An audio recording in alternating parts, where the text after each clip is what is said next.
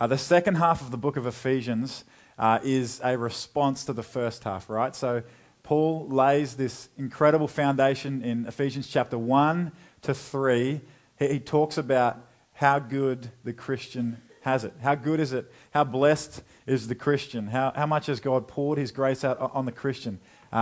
Every spiritual blessing in the heavenly places, right? So the Christian, you're blessed through the work of Jesus on the cross. You're redeemed, you're restored, you're made right with God. And Paul, in that context, jumps into chapters 4, 5, and 6 and gives us a number of implications. So that's the context that we're thinking about today. It seems like every day you hear about someone who's stressed out at work, right? Like people rarely talk about work as a carefree environment. You know, it's like, when's the last time you asked someone the question, "How's work?" and they were like, "Killing it." You know, think about that. When's the last time you asked someone that and they were just like, "Oh, it's a breeze." You know, it's like I stroll in Monday morning, things are good, no one's demanding my attention. I'm just like, it's good. You know, when's the last time that happened? It just doesn't really happen. We've got a really unique relationship with work, I think. I think for some of us, some of us work is our God. You know, we work too much and we just spend all of our efforts and our energy on work. Some of us see work as a curse and we do everything we can to avoid it, right? Like work is just like, I don't work enough. The less I do, the better. But generally speaking, I think a lot of us actually see it as both. You know, we condemn it as a necessary evil to get ahead in life. And not only that, but we become a slave to it. So work is both a necessary evil and it actually also becomes our God. We're a slave to it. We work too much, too unwillingly. Kicking and screaming, right? We work for all the wrong reasons. Now, before I get into some of the wrong reasons we work with, let me just broaden the noose a little bit. I'm talking about all of us. I'm not just talking about the office worker. I'm talking about children working for their parents. I'm talking about mums working in the home. Like I'm talking about everyone. Like my wife was away the last 2 days. She went on a trip, and I looked after the kids. So if my eyes are bloodshot and it looks like I've got PTSD, it's probably because I do. That is really, really hard work. That is an incredible calling that God has for my wife. I'm exhausted. So I rock up this morning and I'm just like, man, thank God. I'm just really glad to be sharing with you today. Glad to be doing what I'm doing. So not that I'm exhausted, all right? Just extend some grace to me. So let me put forward to you a couple of reasons, a couple of poor reasons for work. I think there's a bunch of reasons that we work that they don't cut it. They're not sufficient. They're not broad enough a reason for us to work. And I think they fall within the category we work to get, right? We work to get something. So the first reason I think is we work for money. And I think it's a poor reason if that's the main reason for our work. I'll give you a few ABS statistics. This is from last year. The full-time adult average weekly earning was $1,592. It's a lot of money. That's full-time adult average. Weekly earnings, 2016. Average household gross income was $1,423. Now, obviously, they're different because households have a different sort of demographic, right? So there's a lot of different components collected in there. Listen to this. The net worth for all Australian households, the average net worth was $809,000. That is incredible. Now, that obviously combines low income, middle income, or low wealth, middle wealth, and high wealth categories. So there's a whole bunch of diversity there. But the middle wealth household, the average net worth of a middle wealth household was $462,000. That's a lot of money, right? So 60% of people, 65% of people either own or have a mortgage on their home. 31% of people own their home. Incredible. That's incredible to me. So we have, why do I give you those? I give you those to say we've got a lot of money. And a lot of us here, we're just from Toowoomba, we're just from Highfields, we're going, we don't have that much money. Come on, Matt, those are all inflated city statistics. Yeah, they might be, but we've still got a lot of money. I'm not even going to spend the time on broadening that out to a more global perspective, right? We've got a lot of money. Money, now don't hear me poo-hooing money. Money's a great thing to have. In fact, if you've got some, I'd love to have it. It's really a great thing to have. It can be used for incredible things. But at the same time, it can be used for really ordinary things or sadly sinful things. You can do a lot with money. Think about the base reason for why we work, right? As a young adult, our parents tell us, if you want money, you have to work for it. That's a good principle, right? Like if you want money, if you want to buy things, you have to work for it. But what we do is we figure that to mean the purpose of work is for money. Okay, well, the reason I work is so that I can have money, so I can buy my own things, so I can support myself. Again, a great thing, but we take it too far. We work long and we work hard so that we can have more money to build our own empires. Now consider this, our wealth increases and so does our personal expenses, right? Just let me push this a little bit. The 50K income drives a Toyota. The 80K drives a Volkswagen. The 120K drives the BMW. The 200K gets driven around, right? Like as your personal income increases, you'll find necessary expenses. I never knew I needed this until I got a pay rise. And then all of a sudden I've got this great need for additional expenses. The problem is that becomes a cycle, doesn't it? I work for money, I have money, I spend money. So I work for more money. I have more money, I spend more money. And we become trapped in a cycle. Money isn't a big enough reason to work for. I'm not saying money is bad. I'm saying we need to think more deeply about work. Another reason I think that we can work, and a bad reason to work, one of the ways we corrupt work is we work for power. We corrupt our work when we make it a means of power. When our work becomes, the field where we exercise control, right? Like I'm not talking about dominion. There's a great godly element of dominion to work, right? And responsibility, but I'm talking about control. We use other people to enforce our will in the world. Promotions become about authority, right? Finally, I get to call the shots. I get to have the final say around here. I'm the one in charge. I have the power. Does work become about power for you? Another reason I think we work, and a corrupt reason, is we work to have prominence sometimes. We corrupt our work when we make it our source of recognition. We say to our jobs and we say to our workplaces, I need to be recognized here, people. Can't you see what I'm doing? I'm the best thing this company's seen since the iPhone, all right? So a little recognition wouldn't go astray. Think about the rise of personal branding. I'm a little involved in marketing, and often sort of thinking and looking at what's happening in the space of marketing. And personal branding is this sort of recent phenomenon where every person individually needs to market themselves to their employers and the world around them. They need to project this image, this sort of identity about themselves, this impression. I'm Matt, and I'm really humble. Look at this photo of me with my family. It's like, I'm marketing myself. Look at this. Look at this. Look at these images. Look at these stories about me and about my image. We make work about our prominence. Are you the person who always, you're always plugging yourself? You're always letting other people know about your efforts. Always making sure people know Hey, just so you know, like that was me. I achieved that. That was my work. Are you content to share recognition or rewards? Or even worse, are you content to miss out altogether?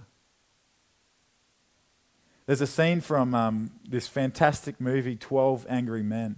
It's like, I think it's top 5 movies of all time on IMDb. So if you haven't seen it, it's incredible. It was made in 1957, and the whole movie is shot in one room with 12 sweaty men. There's one scene, like right at the start, which is outside of the courtroom for like 15 seconds, but the whole movie's in this room, and part of the, it's a trial, and it's a team of jurors trying to decide on a case, and part of the case is an old man gives testament against this boy as having killed his father. He says he heard and saw certain things, and one of the jurors is also an old man, and in this scene in the movie, he's identifying with this old man, and he's sort of saying, I think he's falsified that for recognition. He wants some recognition, so I think he's actually falsified a testimony against this boy. And this is what he says. He says, I think I know this man better than anyone here. This is a quiet, frightened, insignificant old man who has been nothing all his life, never had any recognition. His name in the newspaper. Nobody knows him. Nobody quotes him. Nobody seeks his advice after 75 years. Gentlemen, that's a very sad thing to mean nothing. A man like this needs to be recognized, to be listened to be quoted. And in that, you identify, you go, yeah, absolutely, yeah. But we take it too far, and we ask our work to give us recognition. We ask for prominence. We demand things from work that we ought not demand. Let me look at work through a different angle with a couple of questions. I think we fall short in our work efforts in a bunch of ways, but before I give them to you, let me ask you a couple of questions. When you're not giving someone what is rightfully theirs, are you stealing? Or another way to ask that is, when you withhold something from someone that ought to be theirs, are you taking from them? Think about that dynamic. When you are not giving someone what is rightfully theirs, are you stealing? Here's a few ways I think we fall short in our work. One is a lack of purpose. I'm just gonna shoot through these, and then we're going to get into Ephesians. The first thing I think we fall short on is having a lack of purpose. You don't know what's going on with your work. You don't really care. You just there to clock up your hours, and you're off. You're out of there. You don't have any personal purpose either. You wouldn't have a clue what the company purpose is. So your work life is generally aimless.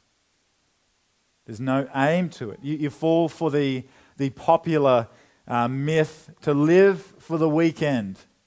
You're only here to make it through to Friday, right? Or if the stars just happen to align, you get a long weekend. Oh my goodness. Do we love our long weekends in Australia, right? 3 days off. Are you kidding me? It's like jackpot. I am the richest person on earth because I only work 4 days this week.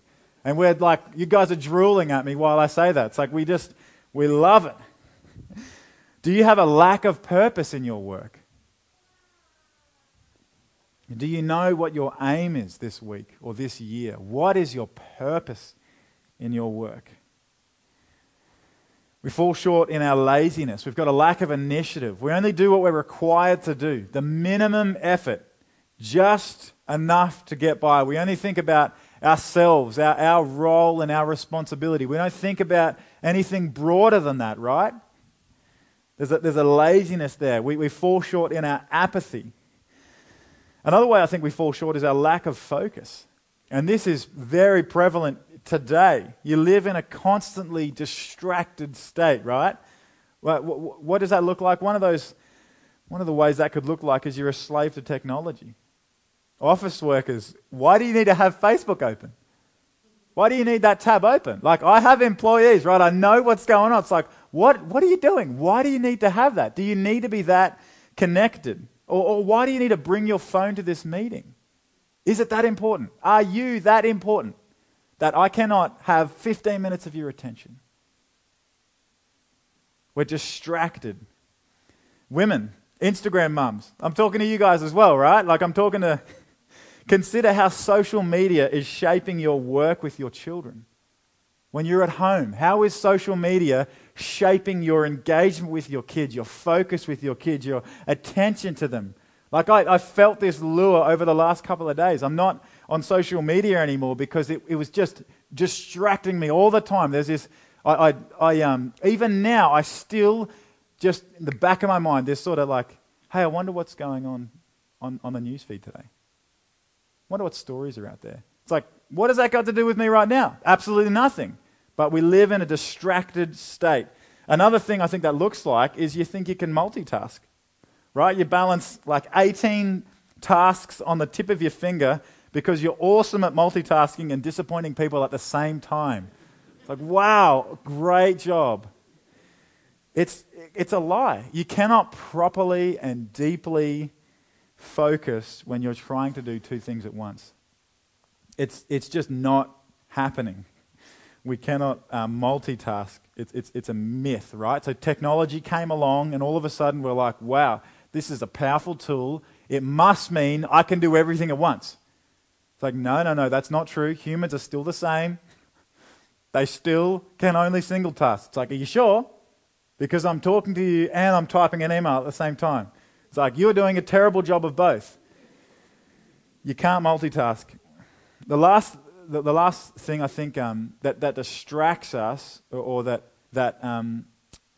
causes us to fall short in our work is we don't know how to say no. One of the reasons you can't focus on one thing is because you have 18 things to do today. And it's overwhelming. It's like, look at this task list. Look at what I've got to do today. Now, I'm not saying let's not work really hard. I'm saying sometimes we don't value our work enough because we don't say no. And we're willing to suffer under the crushing weight of too much responsibility. We're doing too many things at once. Sin, the reality for us is sin has corrupted our work. So now we work to get. Work becomes about what I can get. I can get money, I can get power, I can get recognition rather than working to give. And our work becomes about serving our purposes, not God's. This is the same vein as last week, right? Like I talked about this with anger. We talked about how Paul said, be angry, but do not sin. So last week we talked about sinful anger, and then we talked about righteous anger. This week we're talking about sinful work and righteous work. You can open your Bibles, if you haven't yet, to Ephesians 4.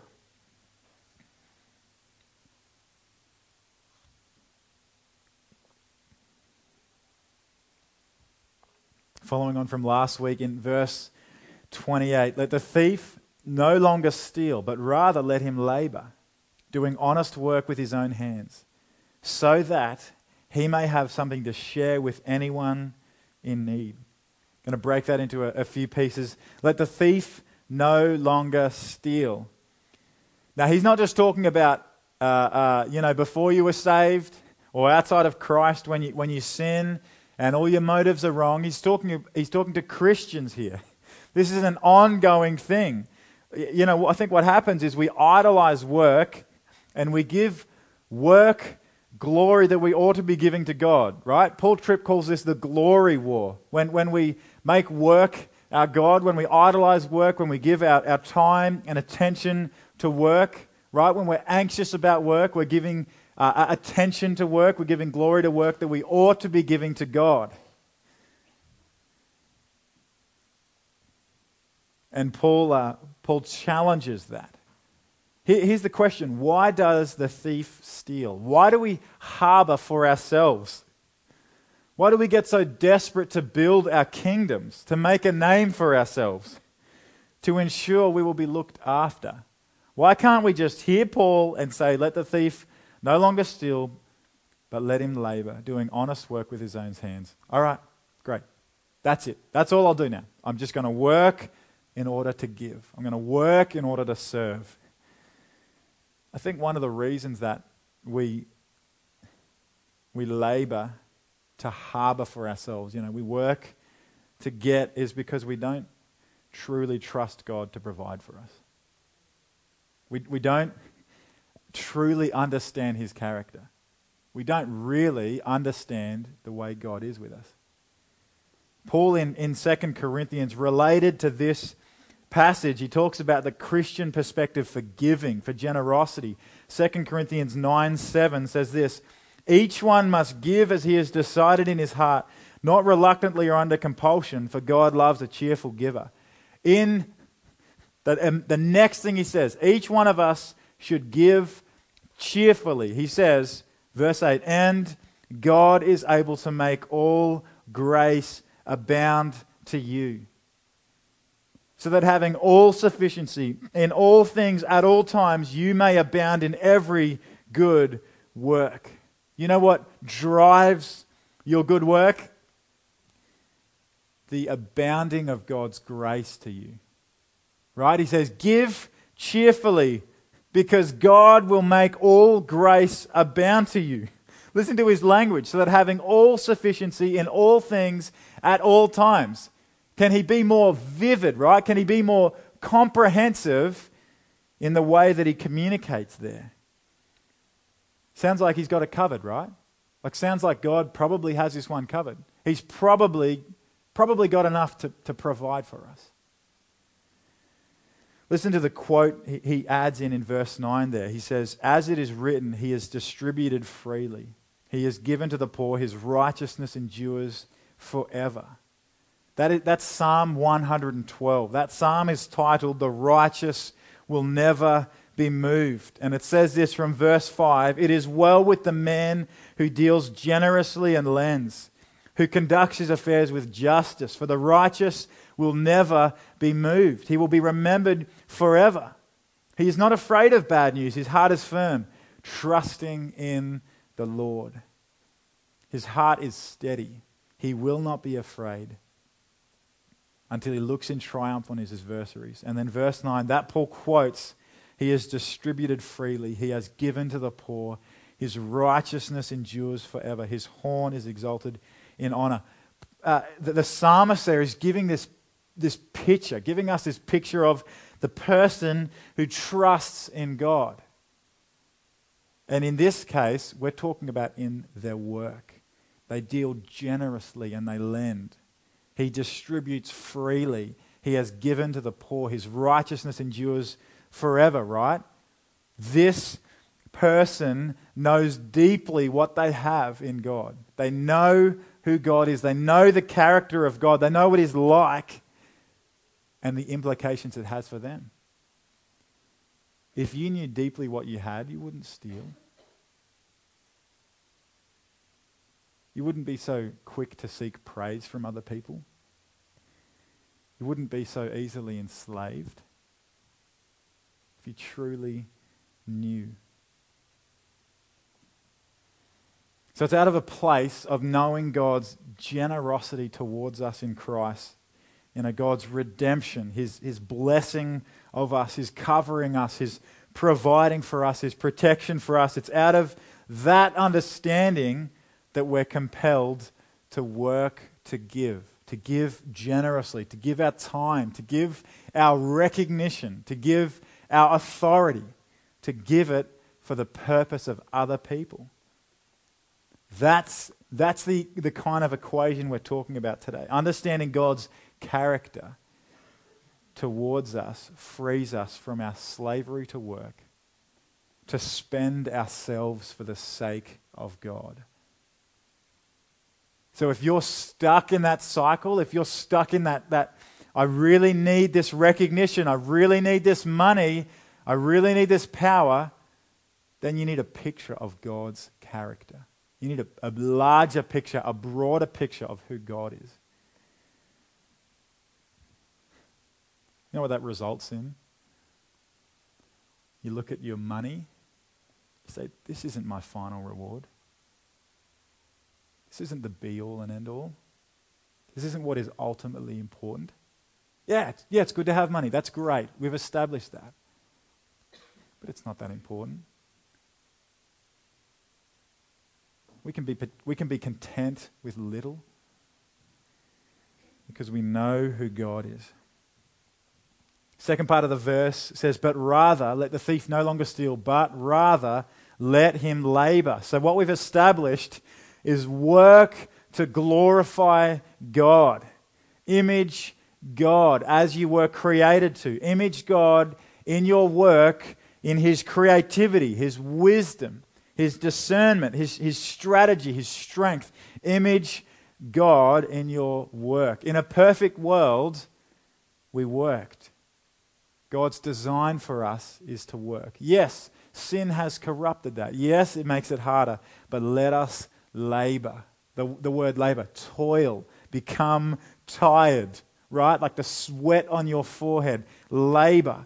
Work that you might stand before God and hear Him say to you, after you have taken the risks, after you are spent, after you've labored, after you're exhausted, you've given everything, to stand before Him and hear, well done, good and faithful servant. Enter into the joy of your master. You know that there is risk involved in good work? You know that story of the talents where the master comes to his 3 servants and he gives them each their talents, and then he goes away and 2 of them invest it, right? 2 of them actually invest. They take a risk with what they've been given, and the last one buries it for fear. The master comes back and he rewards the ones who have taken the risk. And the last one, he scolds, right? You wicked and slothful servant. Some of us have forgotten the risk of working to glorify God. There is a risk. Working honestly, working hard will be a risk for us. For some of us, work isn't really that hard. You're just engaging at the surface. What would it look like for you to labor, to be deeply connected and invested in your work, to be passionate about the people there and the opportunities? What could it look like for you to think really deeply about your job? To think really thoughtfully about it, to invest yourself wholeheartedly into your work? What could it look like for you to take your work relationships seriously? How often are they sabotaged because we just write them off as workmates? It's like, they're just my workmates. They're just a part of the necessary evil. It's like, if work is a necessary evil, then so are your workmates, it seems. That is not the case. What could God do in those relationships? How could God be glorified in your workplace? What do you think He wants to do there? What is He up to? The third part of the verse says, doing honest work with his own hands. Doing honest work is good work, is generous work. That's the word there. So again, the concept, the thief works for himself.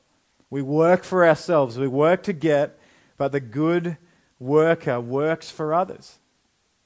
Work becomes a tool that the Christian leverages to serve God and to serve other people. It's great. Here's another opportunity that I can serve God, that I can glorify God, that He can be magnified in my life. It becomes a tool. How does your work, think about it, how does your work benefit those around you? Your kids. Right? Like, is it just a reaction, or is there proactivity in your work with your kids? Does it benefit them? Are you just managing, or are you growing? Are you shepherding them? Co-workers, how does it benefit your co-workers? Your leadership. Are you that thorn in your boss's side? Right? It's like, oh man, it's so good to have you here today. How does it benefit those around you? Does it benefit your community, your local community? Does your work benefit your community? Does it benefit society as a whole? The way that you work, the diligence with which you work, the research you conduct, the study you do, the work that you produce benefits society. Does it benefit those around you? Work, yes, work provides for our needs, but more than that, it gives us this opportunity to contribute to society, to give and serve others. The last part of Ephesians says, so that he may have something to share with anyone in need. The whole point of work. Don't steal anymore, but labor. Work honestly, work hard in a good job so that, right? This is the reason, so that he may have something to share with anyone in need. That is the purpose of work. So that you can share with anyone in need. Listen to Paul commending his ministry to the Ephesians. In Acts 20, he's sort of farewelling the church and he's giving a bit of a closing sort of statement. And he says in Acts 20:34, you yourselves know that these hands ministered to my necessities and to those who were with me. In all these things I have shown you that by working hard in this way, we must help the weak. And remember the words of the Lord Jesus, how he himself said, it is more blessed to give than to receive. Is that true for you?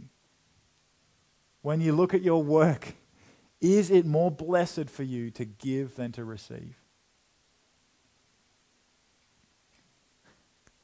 Paul's saying the point of this hard work has been to give to others.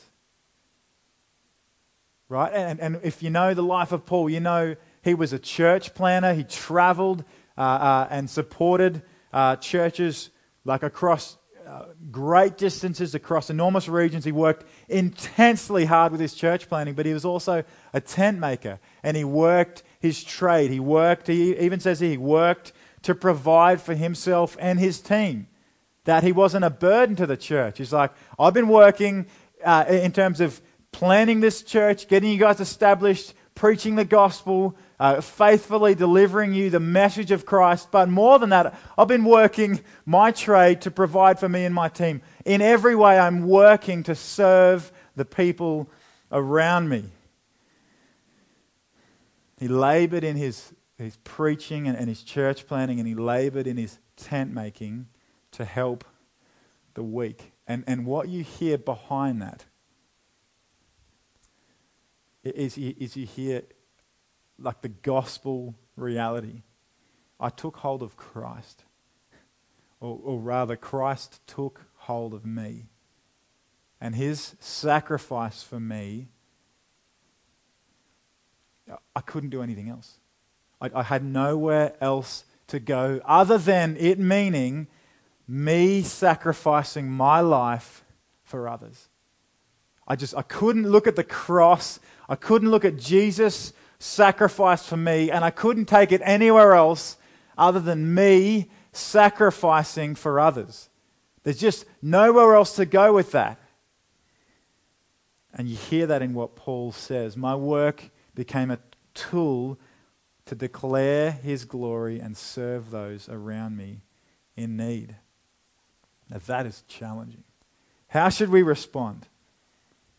Let me land this with the question of response. How should you respond to the truth of this? Think about the glory of God in your work efforts. Is God being magnified? Do people look at your effort? Do they look at the work that you produce, the work that you labor in? And is God being glorified? People look at that and go, he works really hard.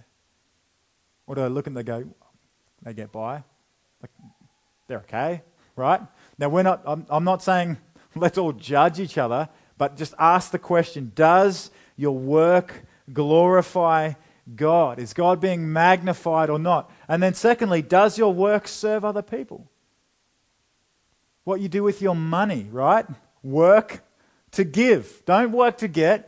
Think about Christ. Work to give. So that you might serve other people. That's the purpose of work. Let me extend some hope in this. Because you might be going, well, Matt, that's exhausting. All right? It's hard enough just getting by, all right? So that's exhausting. That is too much. You have been justified. That's what Paul's saying in the broader context. You have been justified, so live as one who is justified. Jesus has worked for you, so work for Jesus. Listen to 1 Corinthians 6, verse 9. Or do you not know that the unrighteous will not inherit the kingdom of God? Do not be deceived. Neither the sexually immoral, nor idolaters, nor adulterers, nor men who practice homosexuality, nor thieves, referencing this verse, nor the greedy, nor drunkards, nor revilers, nor swindlers will inherit the kingdom of God. And such were some of you. But you were washed. You were sanctified. You were justified in the name of the Lord Jesus Christ and by the Spirit of our God. He's saying, live in light of your new identity. Your work should look distinctly different. Right? You have been justified, so work as if you're justified. You're not working to justify yourself. You're not working to prove something. You're not working for recognition. You're not working for money because of how much you've been given already. You're not working for power because you know who has true power. You're working in light of being justified. You're working in light of Jesus' work for you. So working to glorify God, it may require a radical change in your work habits. Think about the implications here.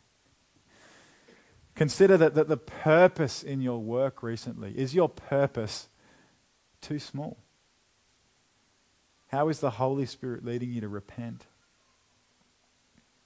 Ultimately, the gospel reality is we are free to work honestly and faithfully and diligently and exhaustingly because of how Jesus worked for us. Right? We are justified by Jesus' work for us.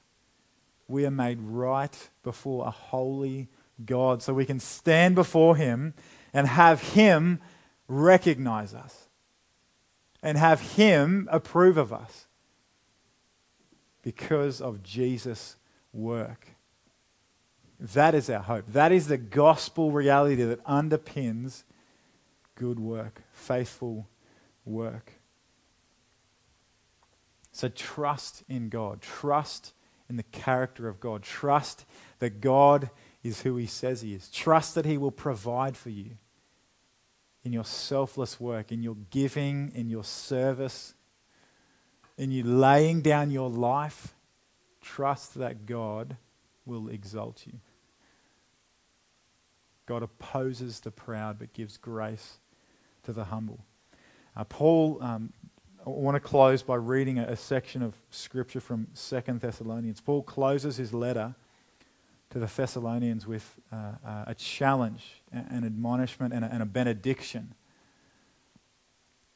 Hear this today. 2 Thessalonians chapter 3, verse 6. Now we command you, brothers, in the name of our Lord Jesus Christ, that you keep away from any brother who is walking in idleness and not in accord with the tradition that you received from us. Like, we could stop there. We're not. But, ouch, like sting. For you yourselves know how you ought to imitate us, because we were not idle when we were with you. Nor did we eat anyone's bread without paying for it. But with toil and labor we worked night and day, that we might not be a burden to any of you. It is not because we do not have that right, but to give you in ourselves an example to imitate. The gospel fueled our work. For even when we were with you, we would give you this command: if anyone is not willing to work, let him not eat. For we hear that some among you walk in idleness, not busy at work, but busybodies. Now such persons we command and encourage in the Lord Jesus Christ to do their work quietly and to earn their own living. As for you, brothers, do not grow weary in doing good. If anyone does not obey what we say in this letter, take note of that person and have nothing to do with him, that he might be ashamed. Do not regard him as an enemy, but warn him as a brother. Now may the Lord of peace himself give you peace at all times in every way. The Lord be with you all. Let's pray.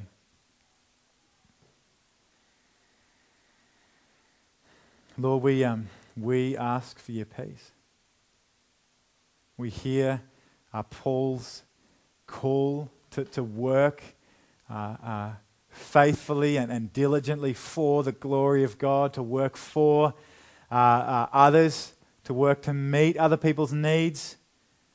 And I guess maybe we just feel exhausted. Just go, man, I'm hardly surviving. I don't even see how I could do that. Or maybe we feel lost in that. You know, maybe we feel lost in the crowd. Who's gonna strengthen me? Who's gonna meet my needs? And Holy Spirit, would you speak to us? Thank you for the way you've spoken to us today in leading us to trust in our Heavenly Father, that we can work in light of the work of Jesus, that we know that you provide for us, that we can continue, we can persevere in good work in light of the work of Jesus to make us right with God, to reconcile us to God.